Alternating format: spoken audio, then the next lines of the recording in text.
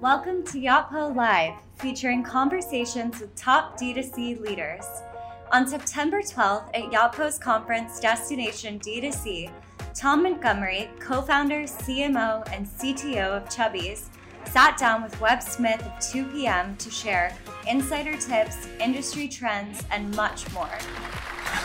So I want to kick this off with an important fact. Chubbies just began selling lederhosen. Is it lederhosen or lederhosen? Lederhosen, I think. The crowd's got to know that. So I did a 23andMe and found that I was 10% German. So I'm one of your newest customers. I literally just bought backstage. And necessary purchase. Got the shipping notification within a few minutes, so congratulations. Good, yeah. That's fast. All right, so let's talk about the origin of Chubbies, the name, how you came about it, and how you use that to build community for your product. Yeah, for sure. So origin of Chubbies. So founded Chubbies a few years out of college. I was working in venture capital, looking at small businesses, and the firm I was working for was really focused on kind of media and e-commerce. So got kind of a good introduction to the e-commerce business that way. My co-founders were all friends of mine from school. And we're in various different industries: private equity, corporate retail, startup land. And so we would hang out. We were in San Francisco, and if you find like a sunny day in San Francisco, everyone's outside, everyone's throwing on a tank top or whatever, getting to the parks, enjoying the sunshine. And so for us, that kind of ultimate embodiment of the weekend was throwing on a pair of tiny shorts and going out and having a good time with friends. And so the way that we found said tiny shorts was always like some random different story. So one of these pairs of shorts was this old legendary pair of Lacoste shorts that had been handed down through generations, and it was like wearing at the seams, but no one would give it up. I found mine through just thrift shops. People would gift me like tropical shorts as like birthday presents and things like that. So so there was kind of this unifying theme that was like you couldn't find these things in the places that you wanted, you know, in any places where you were normally shopping. Thrift only, I'm assuming. Thrift only, sure. Yeah. So and then kind of the release of the weekend for us, particularly in San Francisco where it's normally so gray, was really powerful with that product, and that was the product that defined our weekends. And it was a product that was just ridiculous enough that we could build a brand that we felt was different, was unique, was a statement. And so we started experimenting. We built about 50 pairs of shorts, took them out to the shores of Lake Tahoe for a 4th of July back in 2011, and had this whole plan to kind of set up a booth, go kind of, you know, group to group selling them on the beach. And what happened was people saw what we were up to, instantly came to our kind of area, sold out of these products right when we landed on the beach, and we were off and running. And so the thing that we saw was like just such a visceral reaction, because back in 2011, shorts were a lot longer. The kind of, you know, the shorts du jour were were down below the knees, were cargo shorts with, you know, all sorts of pulley systems on them and stuff like that. And so it was very different. I'm assuming it takes a special person to be a pioneer for Chubbies in 2011, 2012. Yeah. So I'm going to ask you about your target market. You have geography, you have income, you have all these lines of demarcation for who your target market is. You have name. So like what percentage of your target customer base is named Chad? Don't know. That's a piece of data we should get. But I think that's an important point, is like kind of perception versus reality of the brand, right? So one of the things that we really, really lean upon is inclusiveness, is not falling into some stereotypes. Yeah. So I'm actually a customer. Enough. Obviously, my name's not Chad. There you go. I'm in the other category, but I'm a big fan of what you've built so far. It's really good stuff. So the next line of questioning I have is also about the upstart process. Why did you choose Shopify? Who are your top 5 or 6 vendor customers that you like? You know, whether it's Yachtpo, whether it's Loop, BVA, Optimizely. Which tools have you used to grow the fastest? Like, which ones are the standout tools? Yeah, I think Shopify is something that from day one has been just ease of doing business was phenomenal. We were one of the first groups on Shopify Plus. We were the people who were kind of early days asking for more functionality, asking for more of a feature set. That was Poma's team, right? Jonathan Poma, or was that a different agency? We were working with Poma at the time. Poma had been at Homage, and then he founded Rocket Code, which eventually got sold to BVA. And he was the first person who kind of developed our site along with me in the early days. And so, yeah, it was rubbing elbows with Poma to get things up and running. But so Shopify from day one was a crazy tool that allowed us to scale still today, right? So it's been 8 years on the platform, and we haven't felt the need to switch. Yotpo is one that for sure, like we're here, I'm speaking, it's an amazing product. We have one of the things that we really rely on, and as we talk about community, is getting feedback from our customers is extremely important to us. It's instantly actionable, and so Yotpo gives us that access. And so one of the things that we've been really leaning into since we've been on Yotpo is combing through customer reviews to understand what are people liking about our products as well as disliking, because what people enjoy and what people like, you can turn around and use in your marketing. And what people dislike, obviously, you can kind of very much target and go fix. So definitely a powerful tool for us. And I'd say anything that gives us data and feedback, we crave. And so Yotpo does that. Recent acquisition of Swell, we're Swell customers. And we basically have this kind of infrastructure that gives us a relationship and data about our customers that's really, really cool. Speaking of data, obviously you have a great feedback loop with those reviews and with the feedback you get privately and publicly from your customers. What does your ad spend look like, if you don't mind me? What percentage, rather, of your traffic is devoted to paid advertising? We work to have it not be very much. I mean, I think one of the things that kind of is constantly on our minds, as well as a lot of D2C companies' minds, is what happens when prices inflate on Facebook. What happens if channels stop working as well.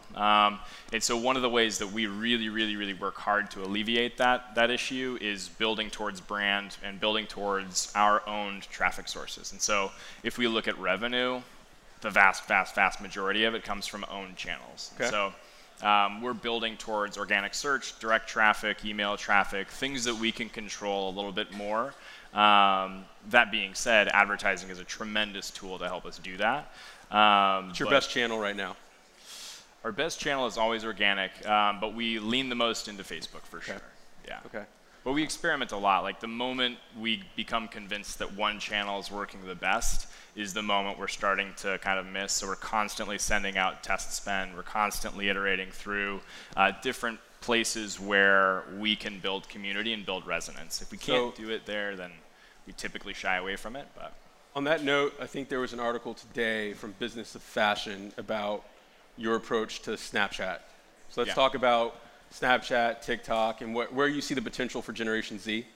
Yeah, Snapchat's amazing. I mean, I think audience-wise, obviously Generation Z is a little bit more heavy on Snapchat. It's an interesting platform for us because we're still trying to understand the metrics side of it. You know, we thrive on data, and Snapchat is a little bit less open about data. And so understanding success of content, understanding how your community is growing, what are the things that you're doing to grow community, are still formational there. But what's been awesome is to see their advertising products grow. And so that's been something we've been leaning into and testing through recently. And it's also a platform where we can test with a smaller audience and kind of explore things that might work. We a couple of years ago tried to build like a full episodic piece of content just through Snapchat. That was like a 4-episode series. Each episode was something like 15 minutes, and we were filming them in like 15-second snaps live. And so it's a platform where we can be a little bit more experimental without having to showcase something to the entire audience that we have on Instagram. But it's growing. Like it's interesting. Their ads product is really, really good so far. So. How do you balance, talking about brand, like how do you balance like the masculinity of your brand with also, you know, you have a tinge of comedy, humor, you don't take your brand too seriously. How do you achieve that balance between who you feel your target market is and how you appeal to the greater community above and beyond that target audience. Yeah, feedback is huge. Feedback is huge for us. And our community is extremely diverse. And so one of the things that we've done is we've heard certain bits of feedback around like certain elements of our brand that people find maybe stereotypical or potentially alienating. And give me examples. So I think your comment, right, like Chad, I think that's an idea that we're sensitive to because it's exclusive, and our brand is so much more diverse than kind of boiling it down to something like that. And so we began a campaign maybe 4 years ago that's a man model search. And so basically we scour our customer base and go find the people that are representative of our brand from our customer base. And so each year we've put out, we'll basically select 20 potential male models, and then our community will vote on the top 10. And they will become kind of the faces of Chubbies for the next couple of years. For what it's worth, I think you have of the most diverse marketing that I've seen in the direct-to-consumer space. I think you guys should be applauded for that. When it comes to the male modeling, you take a different approach than most brands. There are men of different body shapes and sizes. Let's talk about that. Like, how do you? Is that inadvertent? Is that? No, I mean, so our name is Chubbies. Spoiler alert, we started to be different, and we were born in the era of 2011 was actually like Abercrombie Fitch was what I grew up with, and it was shirtless dudes spraying cologne on you as you're walking by, and that was not something that my group of friends related to, and so Chubbies was in a name like immediately the opposite of that, and the product was an elastic waistband product because we didn't want it to be too tailored. We wanted you to be able to gain some weight, and we wanted to be that kind of more ridiculous side of quote unquote fashion. We thought of men's fashion as taking itself way too seriously and being way too exclusive. And so we wanted to make sure that we were building something that was more inclusive. And I think we've learned more and more and more each year about how to do that well. But from the start, we wanted to make sure that everyone felt welcome as a part of the brand. So you've been around for 6-7 years now. 8 years, yeah. 8 years, wow. 8 okay, years, so yeah. in that time you've raised $11 million in equity, $5 million in debt. Yep. Let's talk about capital efficiency. How have you gone about choosing your brick and mortar retail locations, your wholesale partners, your approach to marketing?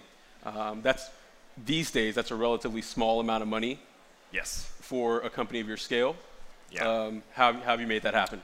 So first, I think culture, right? Culture in the company is scrappy, to say the least. And so the team is really oriented towards what's the return on what we're working on. And so when we think about our advertising spend, we're constantly thinking about incremental ROAS within different customer groups and making sure that we have profitability on first purchase. Explain ROAS for the audience. Oh, sorry. Return on ad spend. So basically, we spend $1, we return $2 in revenue. And so that would be like a 2x return on ad spend. And so for us, are you doing that in-house, or have you outsourced that to an agency? We do pretty much all of it in-house. Awesome. SEM, search engine marketing, we have an agency. Okay. We work with Tenuity, Elite SEM, and they've been great. But for all of our social content development, all of our social media planning, we do in-house. Is there a reason for that? We were early on in the platform of Facebook ads, and I'd say we've learned a lot about how to build content towards the things that work on that platform. One of the really cool things about Facebook and other social platforms is that your audience becomes advertising if you can do it well, if you can create a conversation. And so from day one, we've been focused on content that drives shareability, and it grows community as well as delivers more impressions for the same dollar amount. And so we know a lot about that. That's expertise in-house. We are constantly pushing the envelope for that. And so we've never felt the need to outsource. SEM is something that was different for us, where we didn't know a ton about it. We were coming late to the game, and that's why we're comfortable outsourcing it. If I'm not mistaken, you have 5 stores now, 4 or 5? Oh, we have 12. Jeez. 12 stores, but it's been like an accordion. We've gone up and down and up and down. We actually had a store here in New York, closed it as quickly as we could. Explain why, because I know that we've talked in the past about who that target market is, what part of the countries are most receptive to your brand, how you need to sell products year-round. Right. Yeah, so a piece of what is vital to run a retail location is that it works year-round. Despite our best efforts, we haven't, and despite Lederhosen, we haven't found a product category that really activates in the wintertime. And so for that reason, a market like New York is really, really tough, particularly given the prices that you're paying. And so our top stores are typically in places where you have year-round, at least quasi-warmth. And so we see a lot of success out of places like Charleston, Santa Monica, Florida, places where you're comfortable wearing shorts a lot of the time, and where maybe it's a couple months out of the year where our stores will kind of have a little bit of drag. I think the other piece is just New York is expensive. And so the way we entered the market was we did a sight unseen lease in a place in a place where we knew it didn't have foot traffic. It was over in Nolita, and it was just off the side of a park next to like a weird bar. And we got in the store, and there were holes in the ceiling, holes in the floor. There was actually a backyard. It was a really cool space. But the ceilings were maybe like 8 feet high. It was just a weird spot, and we realized why they did a sight unseen lease and why they were giving us a hot deal. But anyway, so good learning, and kind of shows you how we approach any sort of retail location. Is we find flexible lease arrangements, relatively low cost, and we invest small amounts in them to kind of test and see if we can build profitability, and then we slowly add more to them. How many of those are short-term leases? So we have a few long-term leases in stores that we've tested and vetted. Okay. Pretty much everything else is a short-term lease with an option to go longer. So that's 6 months, 12 months? It depends. Okay. Depends on the place. So you go in, you build something out, you build out the set with your team, and go in, build something out. We've since been able to invest a little bit more in the build-outs. I think our first build-out was probably a few $1,000. Okay. And it wasn't the prettiest store, but it displayed product. Were the ceilings at least taller than 8 feet? They were. Yeah. But it was up a stairwell and like kind of around a corner, so you still had some hair on it. But it was fun. That was a store in San Francisco. Okay. So it was also kind of our place where we could experiment and kind of learn a little bit about the process. Since we're able to invest a little bit more, we just opened up a store in Sarasota, Florida, that looks incredible. The team has done an awesome job there. So we're starting to get a little bit more familiar with kind of the ins and outs, but we've certainly had an experience getting there. So let's talk knockoffs really quickly. One of my last questions. You had mentioned earlier that when you launched, J.Crew tried their approach within a few years. Yeah, everybody tried it, right? I think we launched, and the next year we saw Abercrombie with a exact replica of our product, kind of to a T. Forever 21's men's business had one. I didn't know that they had a men's business. Yeah, they had a men's business. Okay. J.Crew. So I think everybody tried the inseam. I think what's interesting is that, and this is one of the interesting things about focus and trying to come in and disrupt is that, what we've heard since, as we've spoken to some of these brands, is that length of short and that style of short just didn't sell very well for them. And so there was something interesting about that in terms of just like who their demographic was. But I think more than that, we had been building community and building brand around a shorter short, around and above the knee short. And so we had a little bit more credibility than people who had been prior hawking very, very long shorts. And so I think there's a piece of it that's that, and there's a piece of it that is just building brand. And so from day one, we were really intent on, like I said, basically building back into these own channels, building community, building your email list, your Facebook following, understanding your customers. And fortunately, we've been able to build a lifestyle brand now, which is awesome. Speaking of brand, which other brands are doing it right in your opinion? So I think Lululemon is kind of a gold standard for me. They have a brand that hits and they have a product that hits, and that's great. And I look to them as a model. Like you can see publicly they have I think 20% EBITDA margins, and they're selling $120 like product that everyone is buying many of, and they're maintaining kind of an awesome sense of brand throughout, right. Which has been great. They're a great model, and they're one of the models that's more recent that has achieved massive scale and gone public and has seen that sort of success. So I think they're obviously a gold standard. In the D2C space.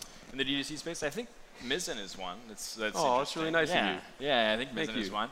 I think again, great product combined with really cool branding, and getting people on board who represent your community, right? Like getting Phil Mickelson involved, I think is a really, really cool angle. So I think there are a lot of people taking shots at it. I think the interesting thing about D2C is how it evolves, because it's evolved so much over the last 8 years. I'd say 4 years ago, you'd be talking to people in the market or investors, and they'd be talking about how it's e-com. Nowadays, people are looking at a more well-rounded portfolio. And so because they're starting to realize there are some limits to e-com growth. You're starting to see if you were buying traffic 4 years ago, it's really, really expensive now. You can't lean on that anymore. You're either going to have to go extremely unprofitable, raise a ton of money, and maybe achieve an exit, or you're going to have to become self-sustainable. And not to mention that still, for us even, 70 to 80% of our market is still offline, and the transactions for our product are still happening offline. So you mentioned exits. What does the long-term look for Chubbies? I mean, is that something that you're seeking out? Is it something that you're not thinking about right now? We're not really thinking about it right now. We want to build something that has huge positive impact on our community. For us, we're building towards a feeling and a moment that is the Friday at 5 p.m. feeling. That is the moment a person releases from their work week and takes time for their mental health, physical health, relaxes, has some fun. So that moment is something that we're wrapping the entire brand around, and for us, we want that to hit, right? We want that to be resonant. We want it to not just be resonant with a certain demographic. We want to be resonant as broadly as we possibly can. That's the goal for us, and that's what we're hacking away at, and that's what the team is rallying around. And it's a really, really cool mission. We don't need it to be an exit for now, because at the end of the day, what we're trying to do is make people happy with the products that we sell and the content we put out. So that's it for now, and we'll see how kind of everything shakes out. So just circling back to brand message, obviously you have a very strong conviction when it comes to how you perceive your own brand and how you want others to perceive it. Is there a value to that? Here's the context. We see a lot of brands pursue a very sizable of their strategy going to Facebook marketing or Google ad spend. Can you put a price tag on your brand equity right now? And if so, throw that out there. What would that be? Yeah. Can we put a price tag on it? Yes, we can, but it's nuanced, right? So I think one of the pieces that is interesting is, what do you do when you have to cut Facebook spend? What do you do if you see your economics go upside down on a certain channel that maybe you've been reliant on for a really long time? And so we've seen that now a handful of times. Okay. And throughout, we've been able to grow. And so I think what the kind of measurable there is are your own channels growing and producing, right? And so that is a testament to brand in some way, shape, or form. Now, is that circling back to what's the value of an Instagram follower versus a Facebook follower versus an email follower? Yes, we have those numbers, but the fundamental piece is that your business is growing because the community is growing it, instead of your business is growing because you have a ton of cash you can throw into a channel. And so that's the measurable, that's the KPI for us, and we have a bunch of different ways of getting there, but ultimately we want to see our marketing spend as a percentage of our total overall revenue going down over time. We want to see our organic channels growing over time, and that's the guiding light for us. Well, I don't think there's a company right now that's doing a better job of that than your company. You're certainly one of the 10 or 20 that I would point out. So I think that's a good place to stop for our discussion. Sweet. But I think it's been wonderful. Thanks for It's a pleasure to finally meet you. Yeah, likewise. Awesome. Thanks, folks. Thank you.